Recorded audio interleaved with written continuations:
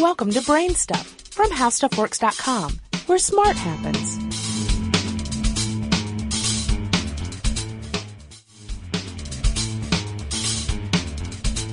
Hi, I'm Marshall Brain, and welcome to this week's Friday News Roundup. One of the biggest things in technology this week is the release of Intel's new Thunderbolt port into the wild. Think of it as a USB port on steroids. The new MacBooks from Apple have this port, and it can transfer data at 10 gigabits per second bidirectionally, making it about twice as fast as USB 3.0. To put it into perspective, Thunderbolt can transfer a 1 gigabyte file in about 1 second, if the device holding the file can keep up with that rate. If you Google interesting reading number 693, you can see a video demonstrating the speed of Thunderbolt. The video shows a file streaming in one direction and a video stream going in the other direction to drive a monitor. It is a pretty amazing speed for a little cable, and it ought to make it possible to transfer huge files in the future. Blip. Speaking of speed, the new McLaren MP4-12C for 2012 has gotten a lot of attention this week. This truly is a supercar.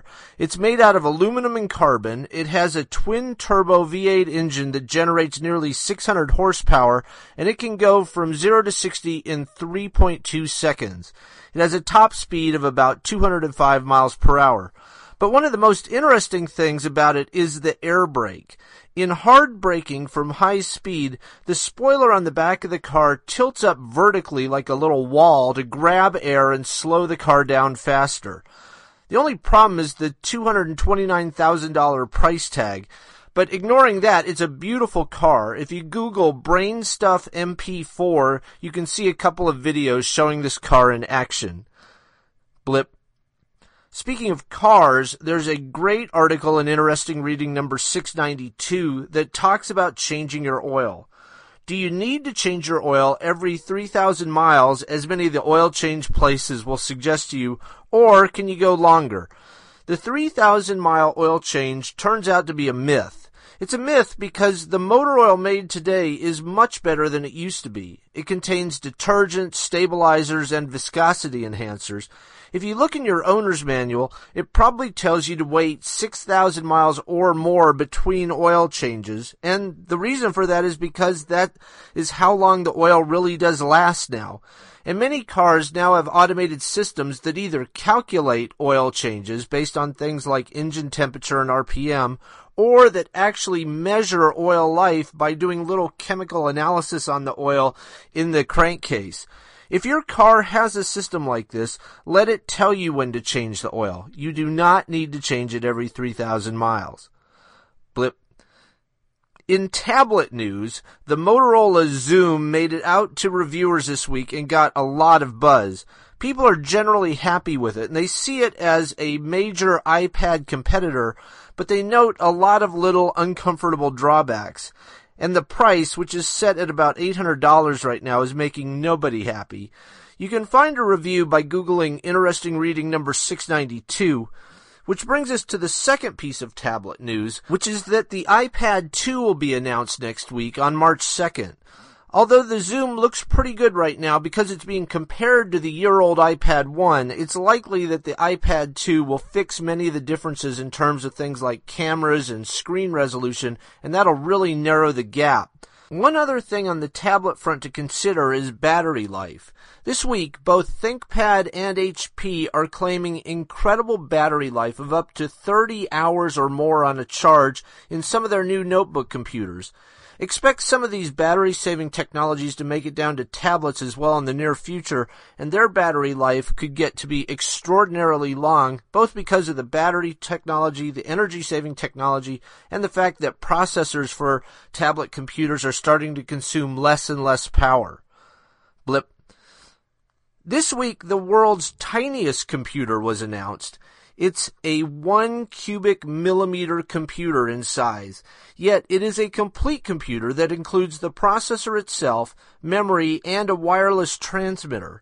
One amazing feature is the low power consumption, only 5.3 nanowatts.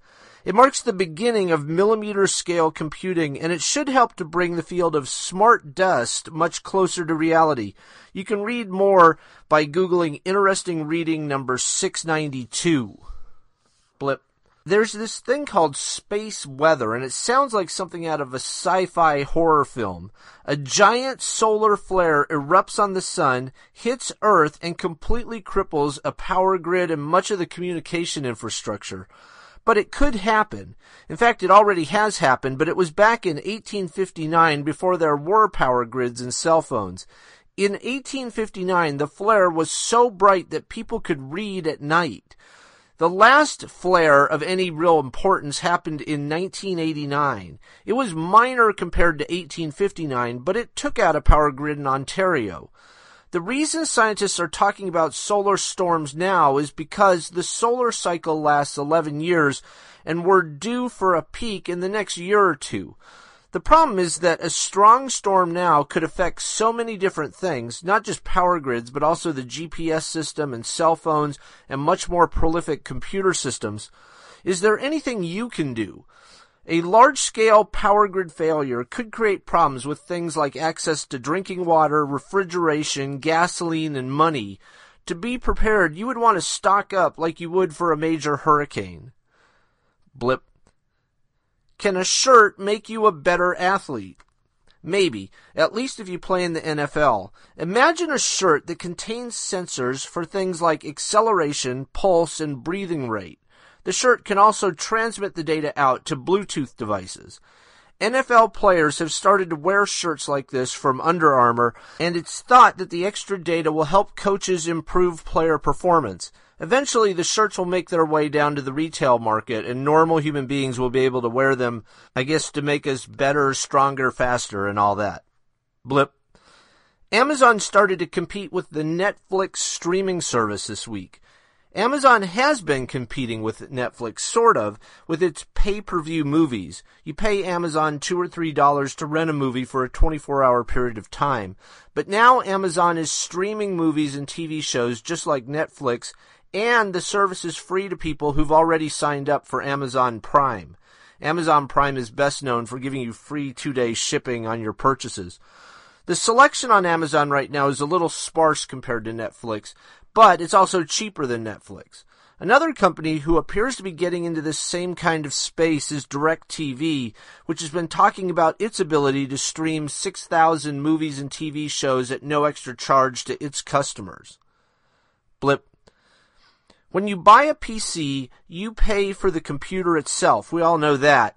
But have you ever considered the cost of the computer's electricity?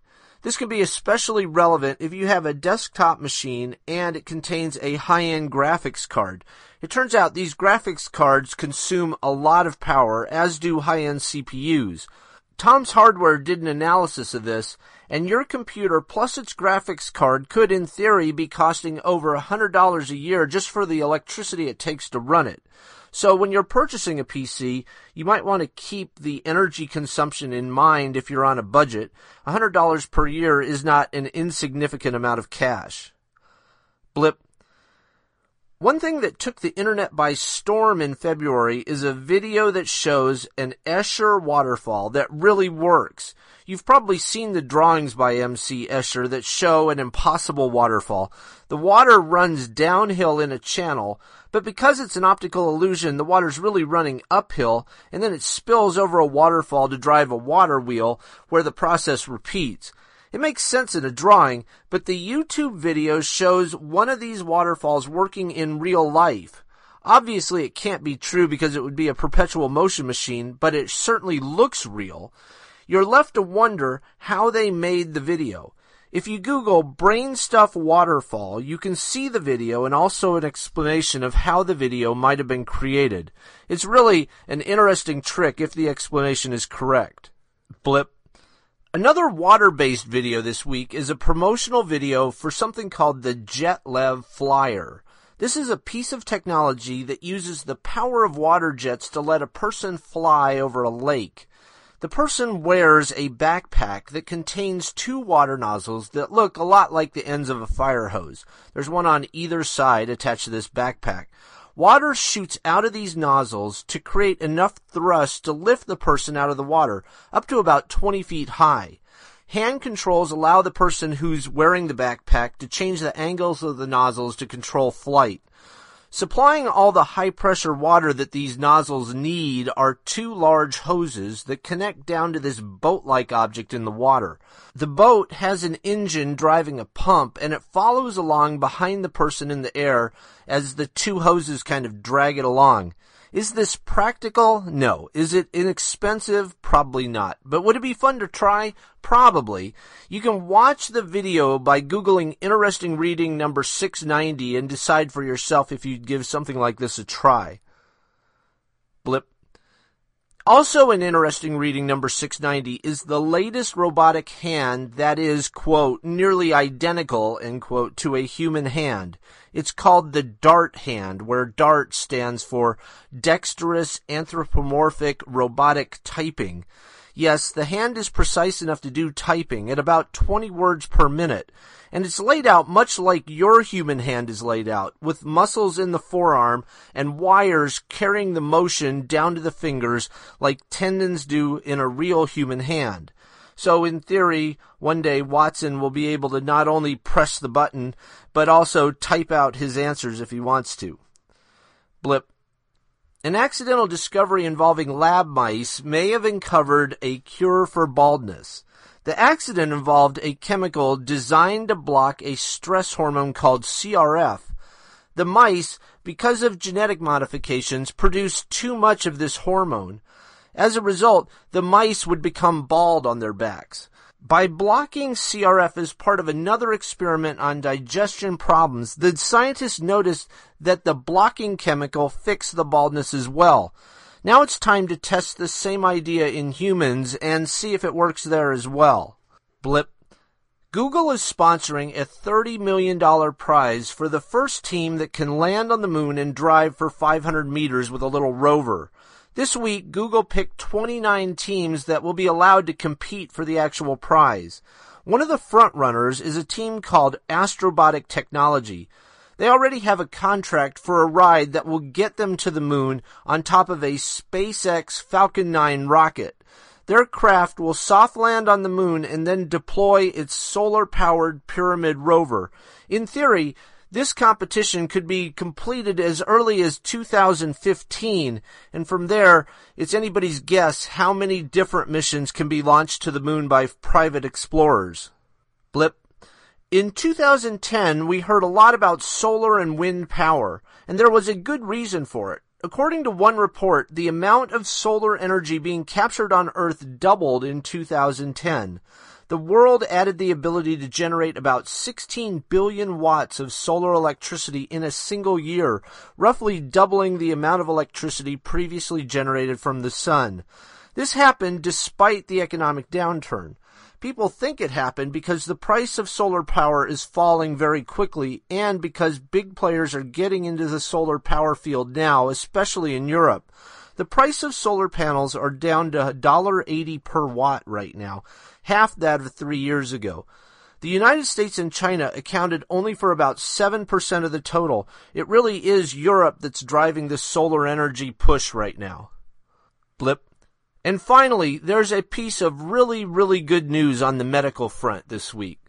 Currently, there are a number of diseases that modern medical science can cure. Things like scurvy and rickets are virtually unheard of anymore.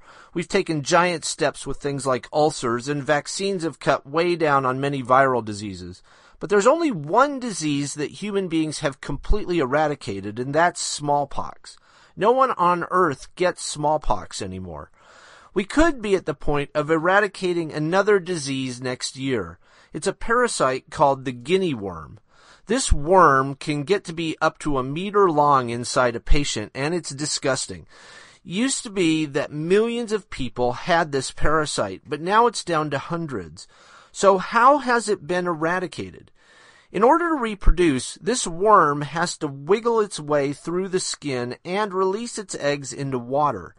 By quarantining everyone with the disease and keeping them away from water, the number of worms has been decimated.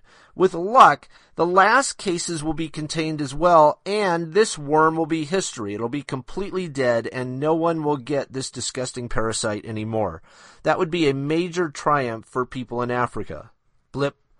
And finally, there's a new car that shows that the arrival of robotic automobiles is getting closer and closer. There are already cars that can automatically steer themselves into a parallel parking place, and now the Volvo S60 sedan is gaining the ability to stop if it sees a pedestrian in front of it. It uses a radar system that can look out in front of the car as well as a camera, and it allows it to see, so to speak, pedestrians that are in the path of the vehicle. And if it detects a pedestrian that's out there, it will automatically brake the vehicle for you if you don't take steps to avoid the pedestrian. Obviously, this is great news if you are a pedestrian and a Volvo S60 is headed right towards you, but it also shows how much more automated cars are becoming. In the near future, we can expect to see things like pedestrian avoidance, lane following, automatic braking if a car is stopped in front of you, and so on more and more cars. All of the articles that we've discussed this week are available on the blogs at howstuffworks.com. The easiest way to find them is either to go to the blogs, or you can just go to Google and type in the words interesting reading plus the number of the article. This week we've covered interesting reading numbers 690, 691, 692, and 693. Until next time, I'm Marshall Brain. Have a great weekend. For more on this and thousands of other topics, visit HowStuffWorks.com. And don't forget to check out the Brainstuff blog on the HowStuffWorks.com homepage. You can also follow Brainstuff on Facebook or Twitter at BrainstuffHSW. The HowStuffWorks iPhone app has arrived. Download it today on iTunes.